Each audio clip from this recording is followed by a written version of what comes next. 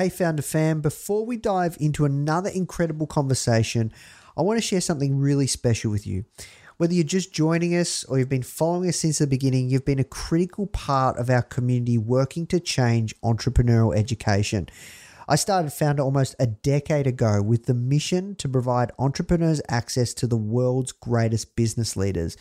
Our goal was to break down barriers to entrepreneurial education, and that's taken us on a journey from Founder Magazine to this podcast and beyond. And today marks the next step in that journey, Founder Plus. I'm proud to introduce you to Founder Plus, which is an all-access pass to each of our online courses and programs and their proven frameworks for success. It puts every strategy we've compiled from world-class instructors at your fingertips while connecting you to a global network of like-minded entrepreneurs. Founder Plus will take your business to the next level for today and tomorrow. So whether you've just joined our family or you've watched us grow from humble beginnings, we're really thrilled to have you join us in this exciting new phase of making the Founder brand and this company the world's best entrepreneurial community to launch and grow your business.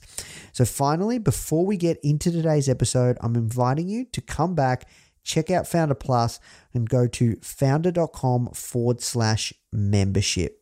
I'm really excited, guys. This is an incredible new evolution of entrepreneurial education, and our mission is really to get as many of these founders that we interview to teach and also give back on the Founder Plus platform and really go more in depth with the knowledge and the experiences and the lessons learned that they're sharing all in Founder Plus. So guys, please go check it out if you're enjoying these interviews. That's it from me. I hope you enjoy this episode. Now let's jump in. What you need is thirst. You need to be a thirsty human who is intent on learning. It's a really fascinating exploration of human potential. Now. The Founder Podcast. Even the greatest entrepreneurs had help. If you want to learn from the most successful founders on the planet, you are in the right place. Branson, Mark Cuban, Tony Robbins, Tim Ferriss, Arianna Huffington, Seth Godin, Steve Case, Gary Vee, Sophia Amoruso, Barbara Corcoran, Damon John. Learn from the greatest minds in business today with interviews hosted by Nathan Chan. This is not your average entrepreneur podcast. The Founder Podcast.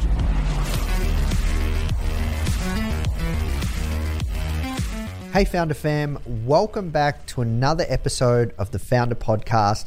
Today, we're speaking with Josh Reeves. He's the CEO and co-founder of Gusto, a startup that's reimagining HR and payroll. And today, we're going to go deep into the early stages of raising capital, what it takes to build a multi-billion-dollar SaaS company, and how to run incredibly empowered remote teams that scale. Please welcome to the podcast, Josh Reeves. The first question that we ask everyone that comes on is, how did you get your job, aka how did you find yourself doing the work you're doing today? Well, thanks, Nate. It's great to be here. I am the CEO, co-founder of Gusto. We've been at this for 10 years now. So I literally got my job by, I would say, finding a problem I wanted to go solve. And 10 years ago, deciding with my two co-founders to try to go make a difference in this problem space. And 10 years in, I'm very excited by the journey and eager about what's to come. And was Gusto your first business? So this is my third, if I go back in time a bit. I graduated in 2001. I was a product manager at a startup, an e-commerce startup, for about 3 years. I had my first startup, which was from 2008 to 2010. And then we started Gusto in 2011. Gotcha. And how did you come up with the idea? So Gusto came about now 10 years ago because myself and my two co-founders, we were really at a stage where we wanted to tackle a really big problem space that we could see ourselves spending decades trying to make better. And we had all run these prior startups. So I had run a small startup before, my co-founders had. We'd experienced the pain of setting up things like payroll, setting up health benefits, also the process of really just how to create great team, great connections amongst teammates. And so we had experienced that ourselves. And we also had family who had run small and medium-sized businesses. So at Gusto, we focus a lot on small and medium-sized businesses, and that's how we got into the space. And what did life look like for young Josh Reeves? Can you share a few learnings of how things were growing up? Yeah, happy to go way back. I was born in San Francisco. My parents are not from there, though. My mom is an immigrant from Bolivia. She came to the US when she was 18, not speaking really any English, really created a whole new life for herself, put herself through university. And I'm very grateful to the example she said to me about really this idea of turning, nothing into something. That's what entrepreneurship is all about. My dad's from a small steel town outside of Pittsburgh. He came west. Both of my parents were the first in their families to go to college. I grew up, like I said, in the Bay Area.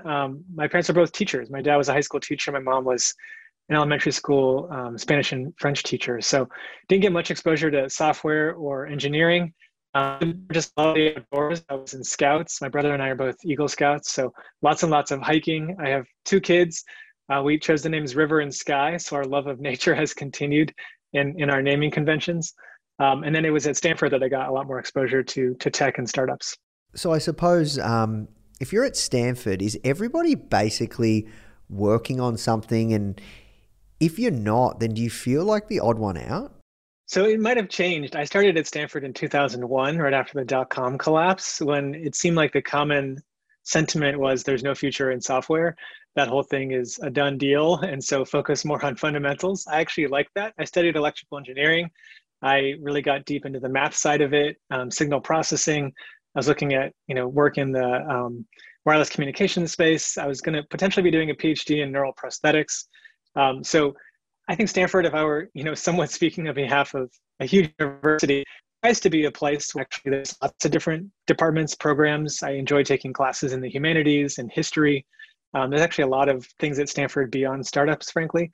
And from visiting the campus more recently, it definitely is a topic that pervades the campus. And my message whenever I speak to students is, whenever there is something that seems like the popular thing to do, really figure out if it's for you. And at Stanford, that's probably, people wondering, is startups for me or something different? Because I think that question, thinking about it and being introspective about what really resonates is way more important than just doing whatever is the popular thing to do. And how did you work out startups were for you? So I was in school exploring a lot. I was doing electrical engineering. I joined different labs on campus. I wanted to kind of maintain the option of perhaps doing a PhD or even going into academia. I have a ton of respect for folks that do go down that path. I worked in different internships. I worked at Intel when I was 19. I was putting on the bunny suit and going into the fab facility. It's still shut down, but Intel did have a fab in Silicon Valley. Hence why the name Silicon Valley from way back when. And so, yeah, for me, school was about exploring. I definitely was aware of startups around me. And what I realized as I worked at some big companies, some small ones, some that were tech-centric, some that weren't, was I really loved problem solving. And so when I graduated, I did choose to join a startup, but what really got me excited was, joining a company that was solving a real problem and also, something that would be growing a lot. It is the nature of a startup. If it's doing its job right, it's actually growing a lot based on hopefully a good business model because there's a big pain point they're trying to solve. All right, so let's rewind back to starting Gusto. You and other two co-founders, you wanted to solve a big problem. How did you start bringing that product to life? Did you go out and raise seed capital? Can you talk us through that? Yeah, so we got started. This is now, late 2011. We, again, we're thinking a lot about pain points that were mainstream, that were concrete, that not just we had felt, but we felt like a lot of other people felt. We didn't want to solve a problem just for ourselves or for Silicon Valley. We wanted to tackle a problem that was affecting a lot of people, right? And so for us to start, we, knew that payroll was going to be the core of what we're creating. At Gusto, we call our broader product the People Platform. But payroll is really at the core of it. It's this need to go, pay people, do all the taxes, all the filings, all the calculations. And you had three, PhD dropouts, all from electrical engineering, who had never, ever built any payroll systems before. So the first thing we had to do was start building that system. And for us, that meant, living in a house in Palo Alto with some roommates, talking to prospective customers and writing code, right? All of us were in development at that point.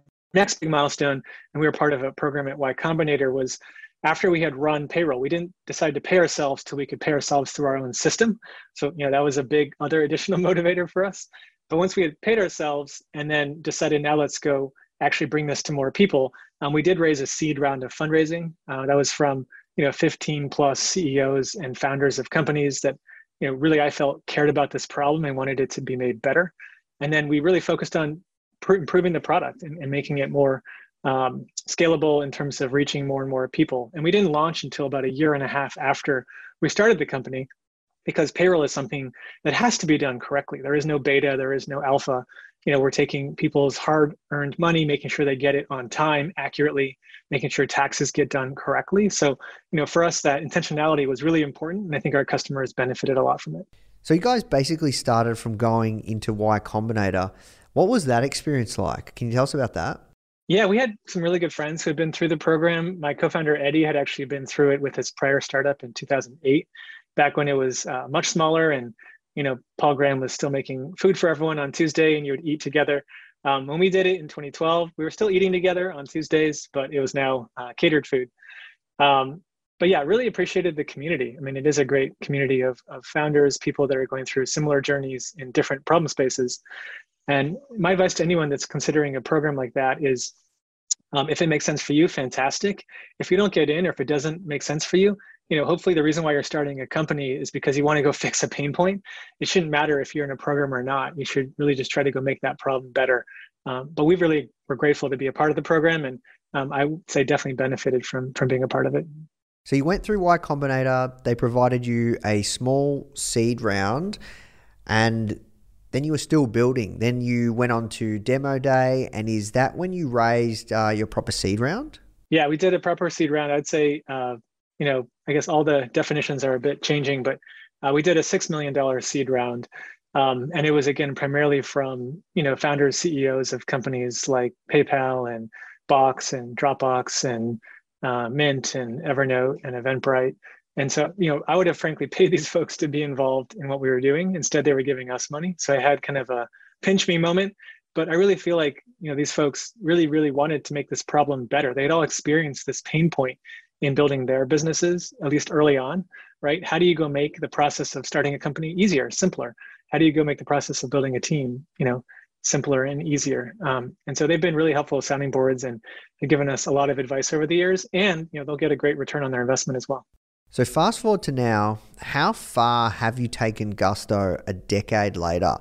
Can you talk us through where you guys are at now with solving this problem? Yeah, I'd say we've made some progress. We have a lot more work ahead. I still feel like we're early in the journey, but from, I guess, some scale lens, we serve over 200,000 small and medium-sized businesses now across the US. From a Gusto team lens, the team itself is about 2,400 people now. In terms of the breadth of the product, we're really proud to have with core payroll. We processed over $250 billion of payroll through the system.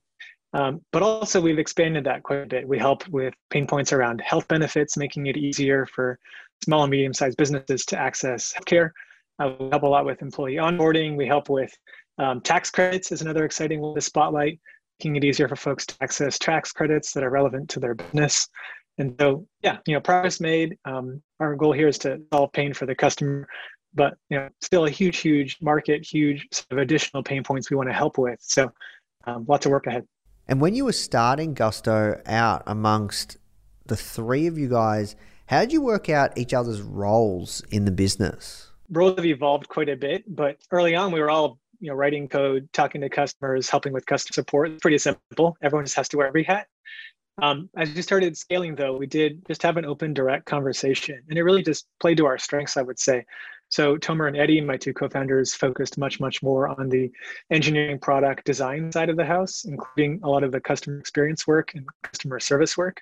And I really focused much more on the go-to-market, the sales and marketing, the acquisition motions, as well as kind of the business operations side of the house. Kind of how do we scale Gusto and grow the team and try to be as intentional as possible when it comes to things like culture and onboarding and training folks that are becoming a part of the organization.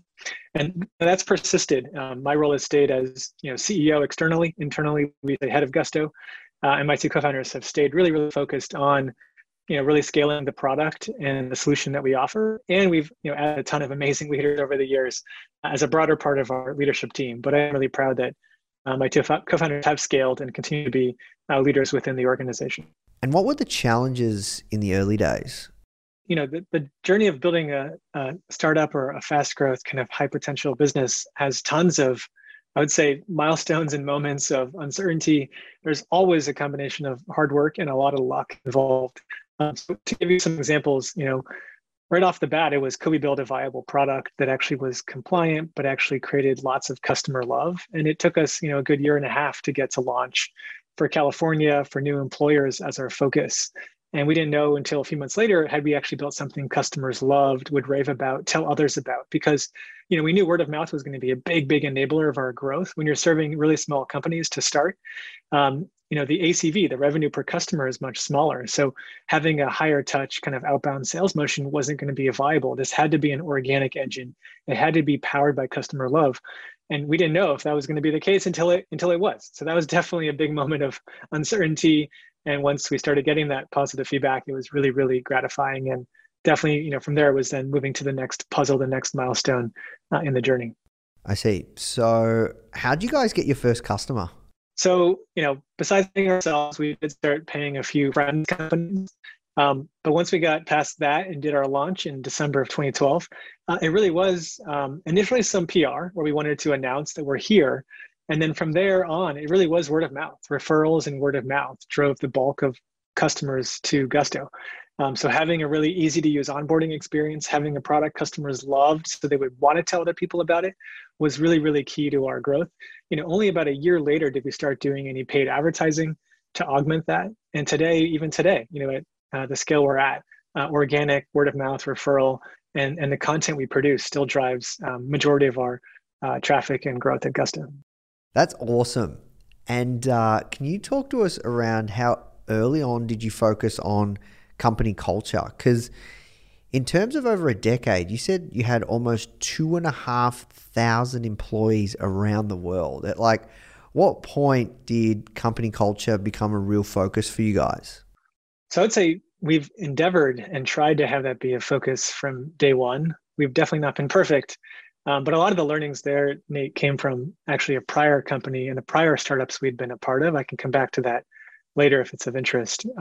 But with Gusto, because we started by wanting to tackle a problem we could spend decades fixing, when it was Tomer, Eddie, and myself, we were just focused on building and getting to launch and serving our customer. When we started thinking about hiring our first employee, we call ourselves Gusties. That was the moment when we thought about, hey, how are we going to approach team building? How are we going to approach adding more people to this organization? And that's when we actually spend time really codifying our values as a company.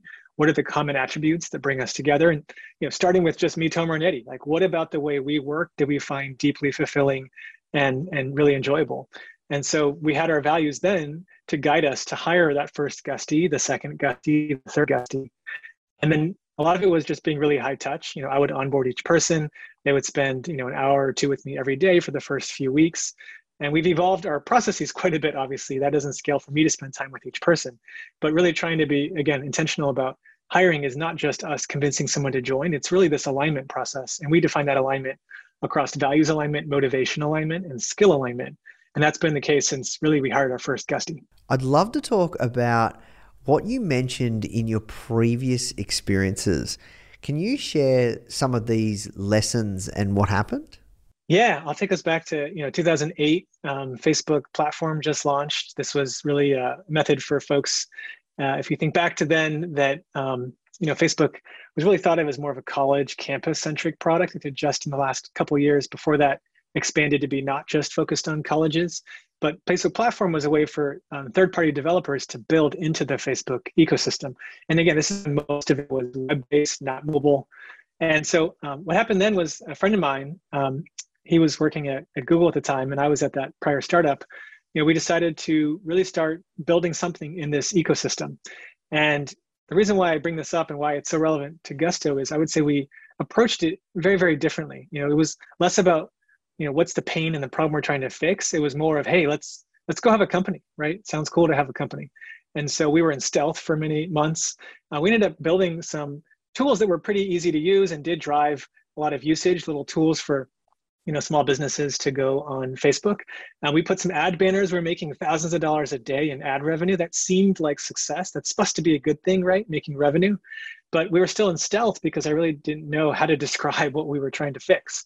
It was more of an optimization exercise where you're just trying to, tweak a few things to make more ad dollars every day. And ultimately that company, we sold it.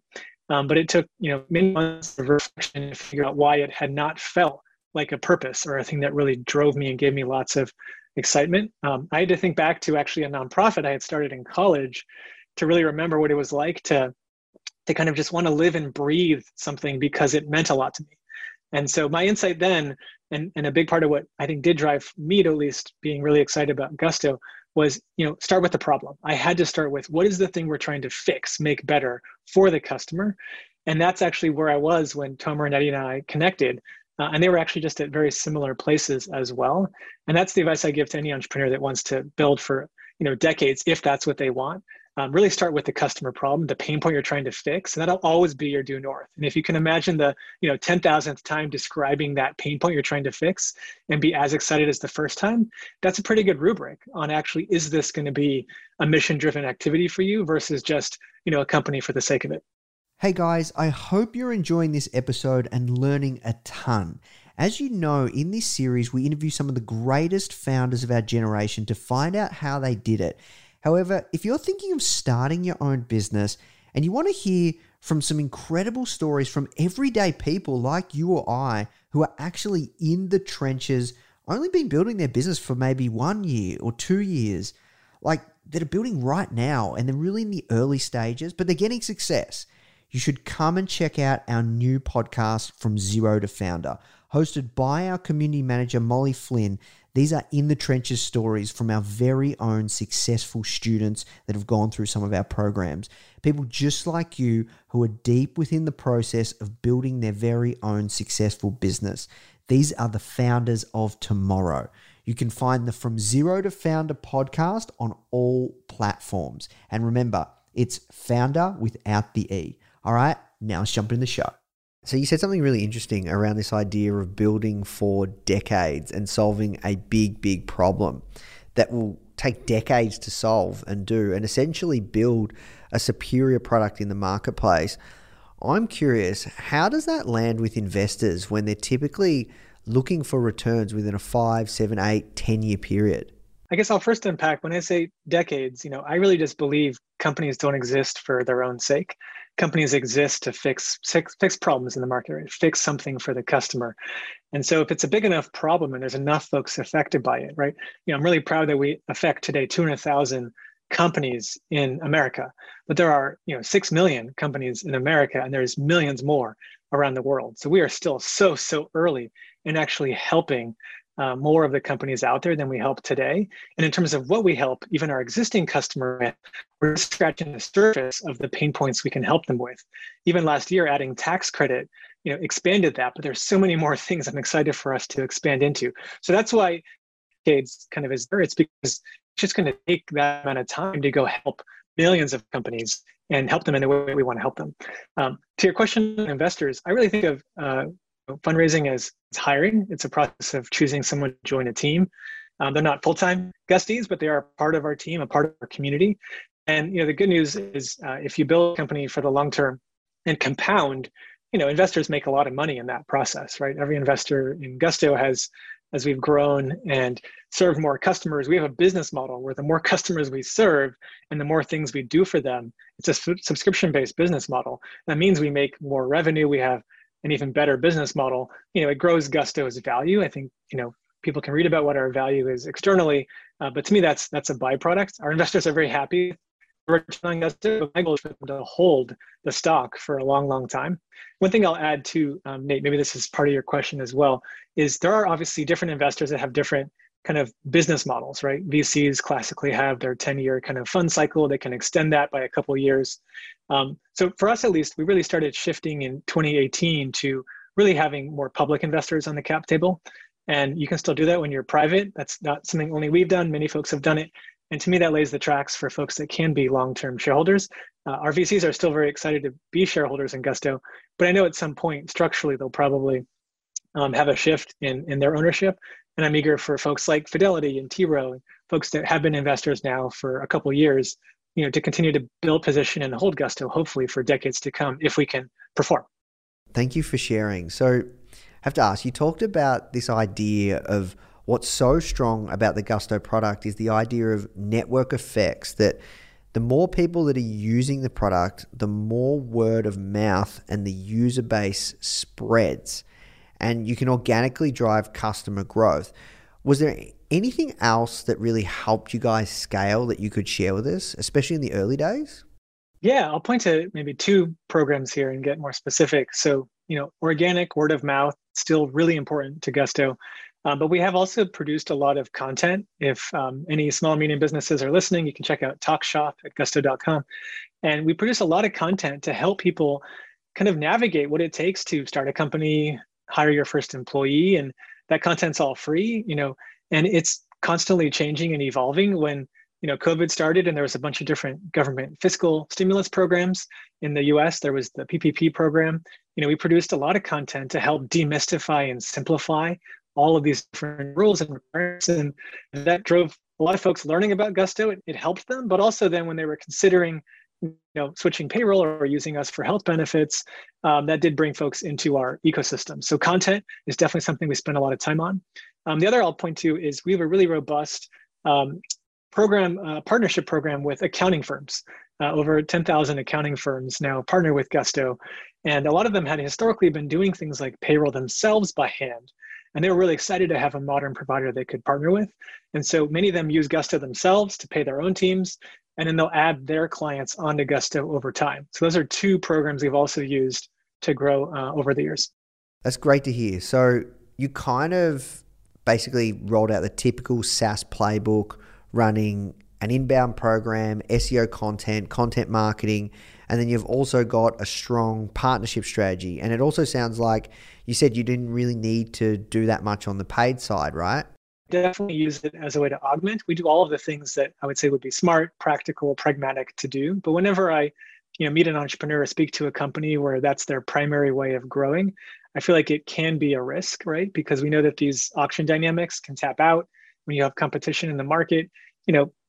There are companies where the ad side makes up for not having a great product. When you're serving small and medium-sized business, you just have to have a great product experience, because that word of mouth is such a great offset to the paid program. So yeah, to be clear, we do paid advertising, but we really think of it as an augmentation on that core, land and expand, powered by customer love growth engine of Gusto.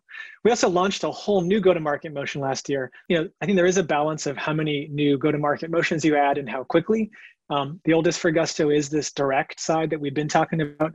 The second oldest is like the accountant partnership that I've also talked about. But one we launched last year was really focused on other SMB, small and medium-sized business software platforms. So we call it Gusto Embedded Payroll. And it's actually the ability for other software platforms to go build their own payroll product powered by Gusto. So this is actually enterprise partnerships. It actually results in an embedded product experience where it's their payroll product in their app, in their experience, powered by the 10 years of infrastructure we've built at Gusto. So more of a platform as a service type offering.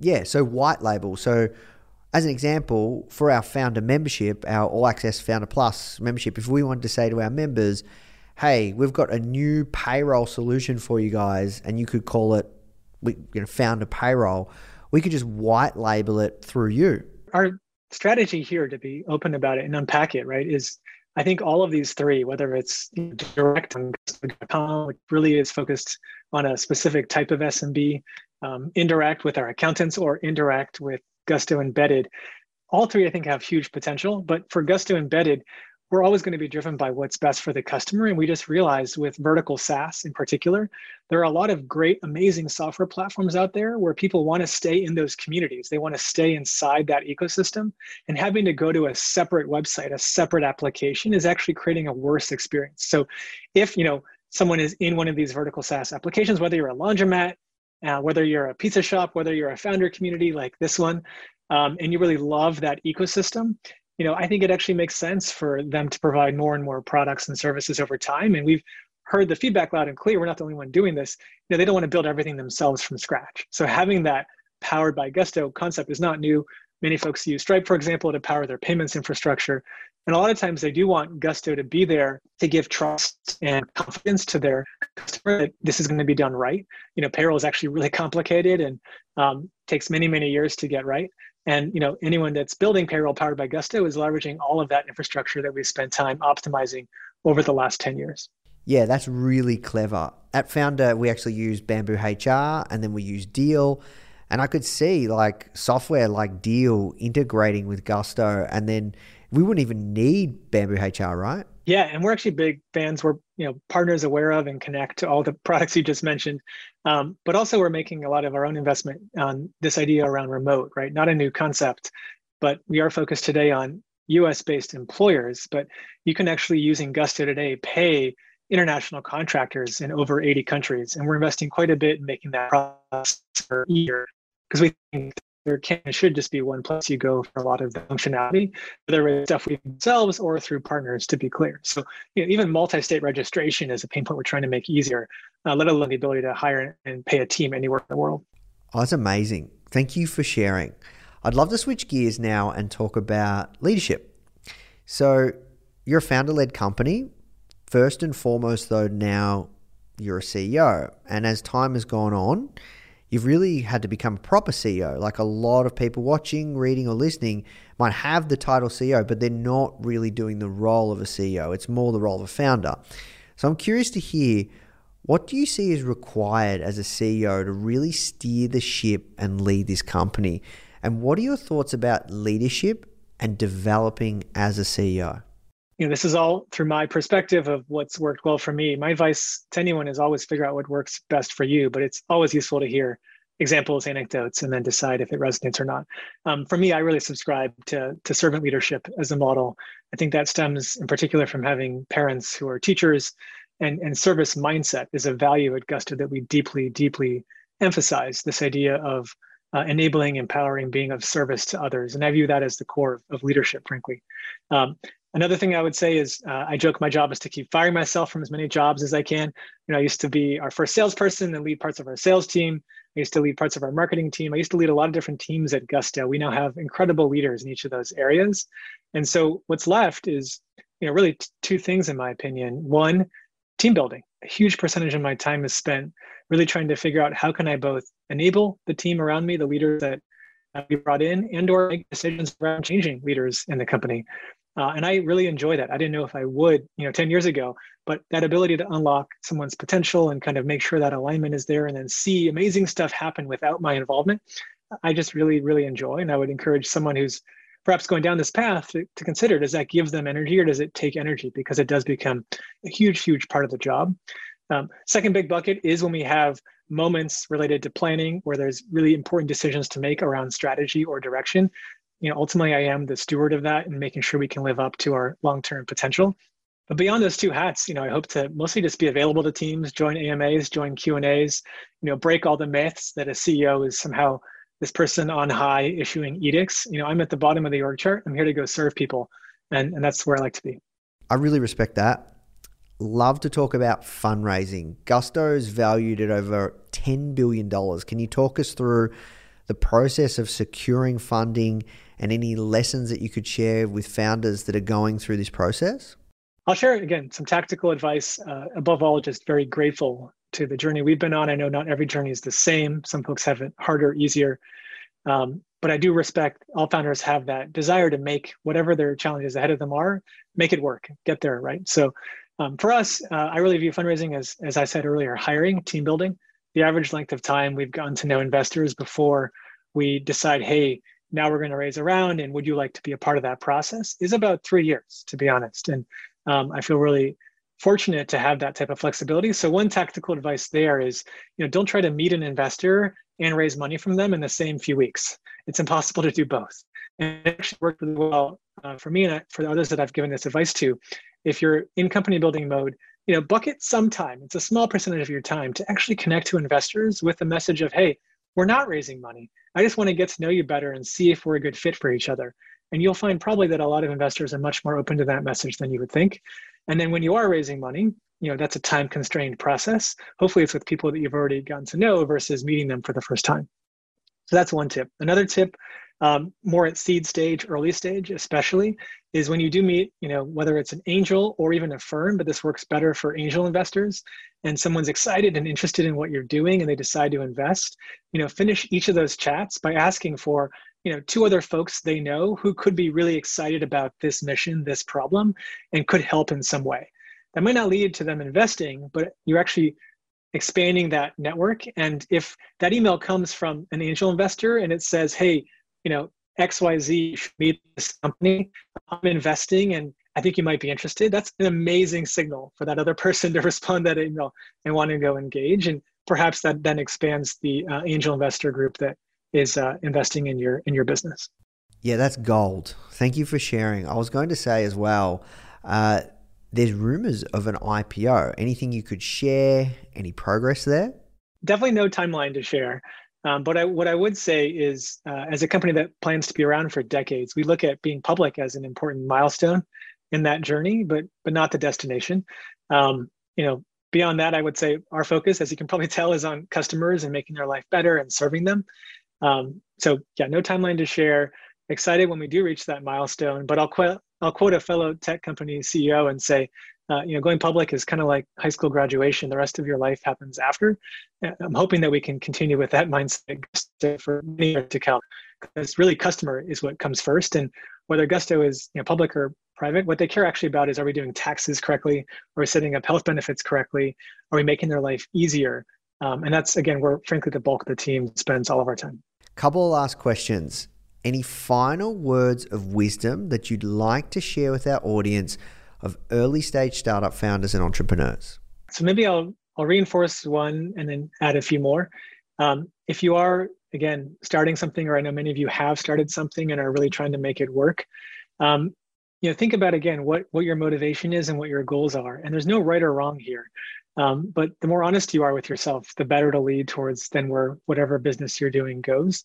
If you align with a lot of what I've been sharing and hope to spend decades, a long time building that business, really think about, does this problem space inspire and excite you? Because once you are at that 10,000th time of describing the pain you're fixing, you will not be able to fake it. It'll actually show, and it'll actually damage the business if you can't authentically be as excited as that first time you were describing it.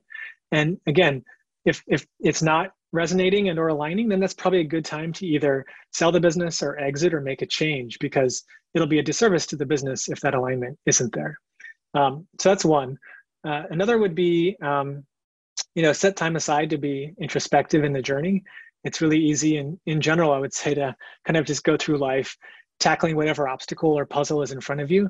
I find this useful both in a personal and professional context, but definitely when it comes to company progress, strategy, what is that scorecard? How do you define success, whether it's for this year, these next 3 years, the next month, even this week? I find, at least for me, it's really helpful to go, write that down. And if I don't take time to step back, for me, it's like on a Sunday, going on a walk. Every month I have a routine, every quarter I have a routine.